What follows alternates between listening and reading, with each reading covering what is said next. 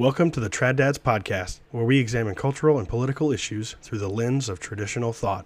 So today I want to talk about manufacturing and specifically the discussions that are often had about industrial policy or trade policy that is intended to boost employment in certain industries, but might have some kind of trade-off in terms of the reduction in output or GDP effects or something like that.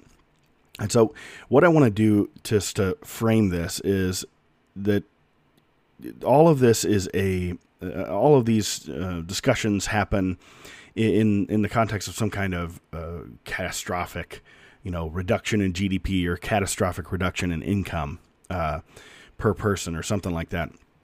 And it's very interesting because that's such a political way of talking about it, but it's sort of framed as an economic argument. And so I think it's kind of interesting that you get these people who say, well, the reason you are in favor of some kind of industrial policy or trade policy is because you don't understand economics. And then the arguments they make in favor of, not using protectionist trade policies or not coming up with some kind of industrial policy is that, this is going to, what do you want to do? Do you want to make everybody poorer because everything's going to be more expensive now? And it's always just sort of discussed in these catastrophic terms. And so what I want to do is go through a little bit of data on manufacturing employment and manufacturing output in the U.S. But again, just to set this up is the first thing you need to do when you have a discussion like this is when you hear one of these catastrophic claims about, what do you want to do? Do you want to make people poor? Is that what you want? You want to hurt poor people by making things really expensive? Obviously, this is a political statement, not an economic statement. And the reason that you can identify it as such is because the person saying this is not talking in terms of marginal effects, right? They're not talking about, okay, well, at the margin, if we change, this trade policy, or if we, implement some type of industrial policy, then what will happen is that at the margin, right, the cost of manufacturing will go up a little bit, or the competition from abroad will change slightly, or something like that. And so some things will have to change in terms of the business models or in terms of the work that's done in the U.S. in terms of manufacturing. Maybe we will have to manufacture more stuff here. Maybe that will be done at a slightly higher cost. But again, this is all at the margin, right? This is all an incremental increase in the cost or an incremental reduction in output or something like that. It is not some kind of catastrophic thing. And it just cracks me up whenever there's any kind of change in trade policy in India industry. And of course, I'm most familiar with agriculture, but it's, China's going to stop buying our soybeans. Oh no. And then essentially what happens is, our soybeans just get shipped somewhere else at a slightly lower price. And I used to stand in front of audiences and say this stuff all the time. Stand in front of farmers and say this, that, there's some kind of beef embargo, or, our trade dispute with some country is going to reduce the amount of beef that we export, to them, specifically to that particular country. But it doesn't mean this stuff's just going to disappear and you're not going to get a price for it. It means that it's probably going to get exported somewhere else at a slightly lower price, or, God forbid, consumed domestically at a slightly lower price. And I'm not saying that, these policies don't push certain people out of business. I'm not saying that they don't, harm certain businesses, or they might not, over time catastrophically reduce certain industries. Sure, that's quite possible if you design the policy incorrectly. But as I've said before, we often are treated to sort of a discussion of the nirvana fallacy in terms of economics, which is to state that just because you can design some optimal policy on paper doesn't mean the implementation of that policy will get you the results that you want. And so, in other words, just because you can design a policy that gives us nirvana doesn't mean that it will actually deliver on nirvana. And I kind of like to flip that around and say, okay, well, that's true, but at the same time, that's not necessarily a critique of policy, because the other side of that is just because some policy won't be perfectly implemented doesn't mean that it shouldn't be. It doesn't mean that the shortcomings of it, make it so you shouldn't use that policy. And so I think it has the potential to, provide some good caution, right? I mean, we should caution ourselves that whenever we think we've come up with some policy that's going to be a panacea or it's going to fix everything, that we shouldn't, we shouldn't actually believe that, right? It's not. But at the same time, that doesn't mean that we shouldn't attempt to use policy when it can be beneficial. Or at least when the costs of it at the margin are much lower than the benefits, especially if those benefits accrue to people that really need help. And so what I want to do is look at manufacturing employment. And one of the things that, we're treated to oftentimes in terms of this manufacturing debate is it's not trade policies that have reduced manufacturing employment. It's technological change. And I mean, that's fair enough, but, the technological change thing is a separate issue. And maybe I'll link to the Andrew Yang versus Tucker Carlson episode that I did a while back, talking about the concept of, coming up with some kind of policy that, ensures that people have jobs and the technology doesn't overtake those jobs. And so what I want to look at here is very interesting, and I'll put links to these graphs because obviously this is an audio show, so I can't really show images. But what's interesting is that our biggest drops in manufacturing employment have not come. It's less obvious that they've come from some kind of innovation, and what's actually happened is that during recessions, they have manufacturing employment, especially the last two recessions. The last two recessions, manufacturing employment has just absolutely collapsed. And then it's just simply never recovered. And so what you see is, and I'll put this first one up, all employees manufacturing it's a monthly data set from the St. Louis Fed. And so sort of prior to the recession in 2000, in say July, there were a little over 17 million people employed in manufacturing. And at the end of that recession, or at the end of the collapse in manufacturing employment that happened during that recession, I'm looking at September 2003, there were 14 million people employed. So that was 3 million jobs that just disappeared as a result of that recession. And during the period after that recession, the recovery that happened in many other industries, there was no recovery in employment after that recession. And in fact, it basically continued to decline. And on the eve of the 2008 recession, we saw employment down under 14 million in, say, November of 2007.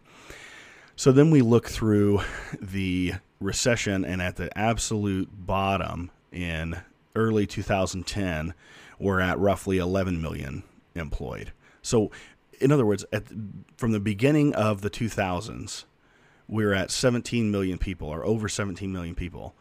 And then at the very end of that decade, we're at just over 11 million employed.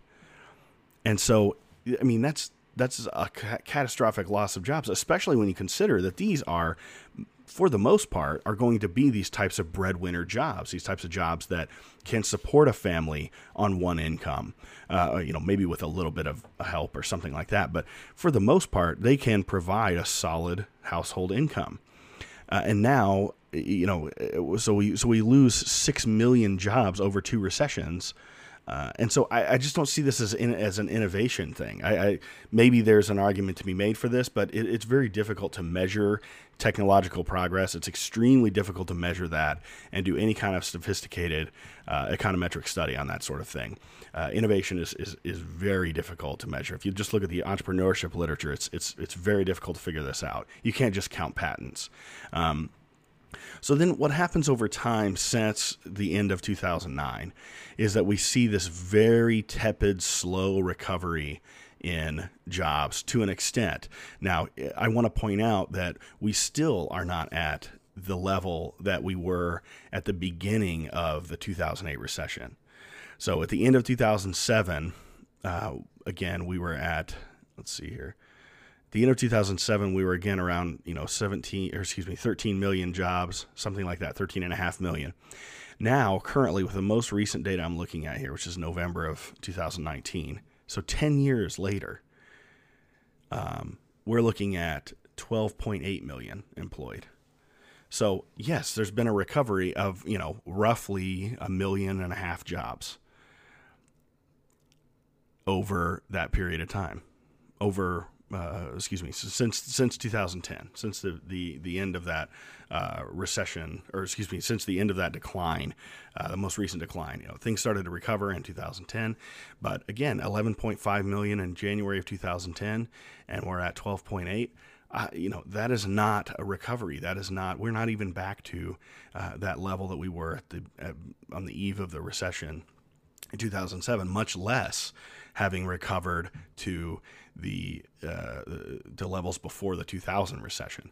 And so what I think is interesting about this is if you look at growth rates, again, you basically see these big drops over the last two recessions, and then the growth rate is essentially negative. The year-over-year growth rate is essentially negative until after 2010, and then we finally get some growth. But again, I'll have links to these images, but you look at growth rates in employment going back into in manufacturing employment, going back into the 50s and even the 60s.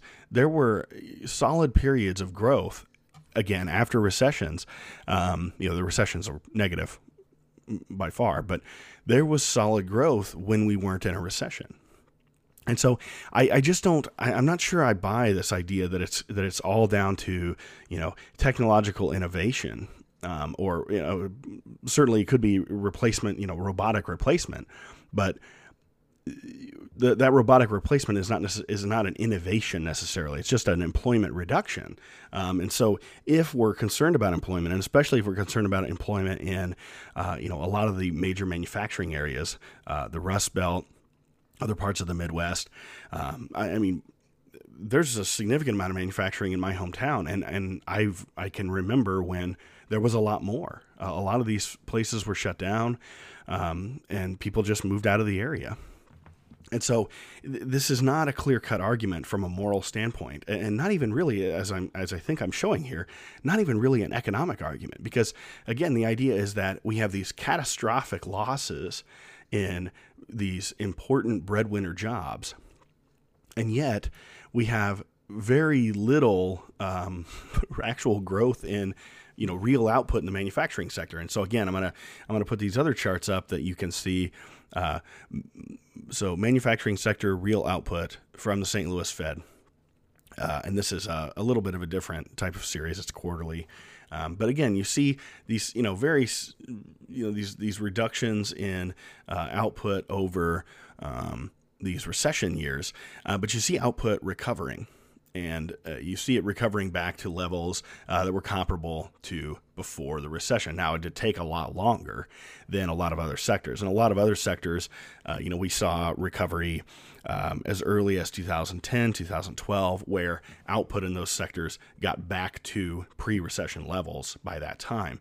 But for manufacturing output, we were at 108 on this index in the fourth quarter of 2007, which was the peak for this index. And we are just now, as of the last couple of years, getting back to those levels in terms of output. And so, you can see that it has been a long road in manufacturing, even just looking at from an output perspective. But again, so what we're told is that if we have any kind of policy that maintains these jobs, whether that's trade, whether that's restrictions on mechanization or using robots and stuff like this, whatever kind of or even just some kind of industrial policy where we're talking about industry concentration, market power and stuff like that. If we're told that if there's any kind of restriction on this stuff, then it's just absolutely going to be a catastrophe. And what's so interesting about that is that we have seen no recovery whatsoever in employment, and the sector hasn't grown that fast.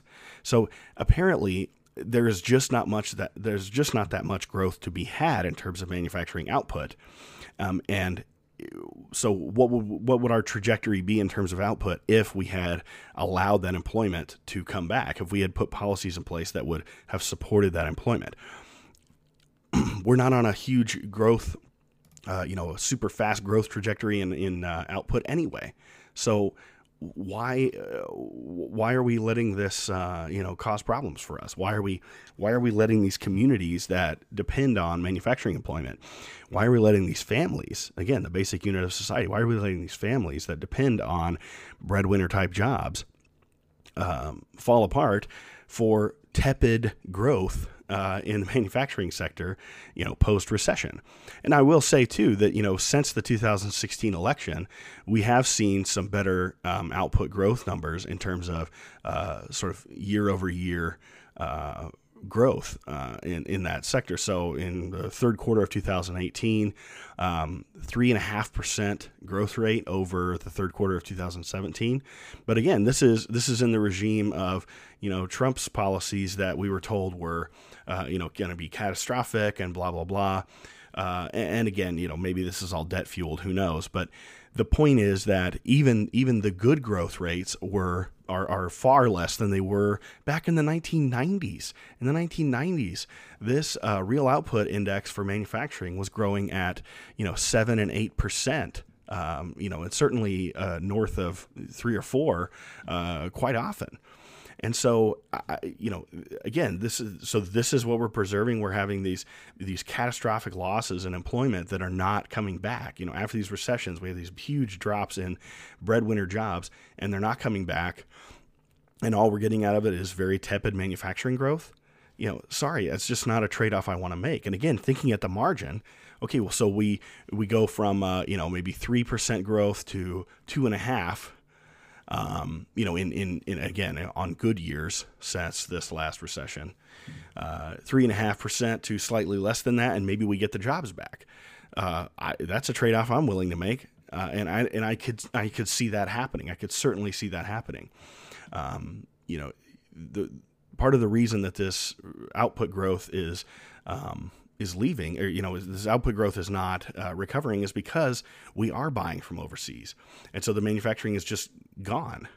But if we put policies in place that would have maintained, these millions of jobs, these the 6-7 million jobs lost over this period, then perhaps if we'd preserve that manufacturing output, we'd actually have more manufacturing output.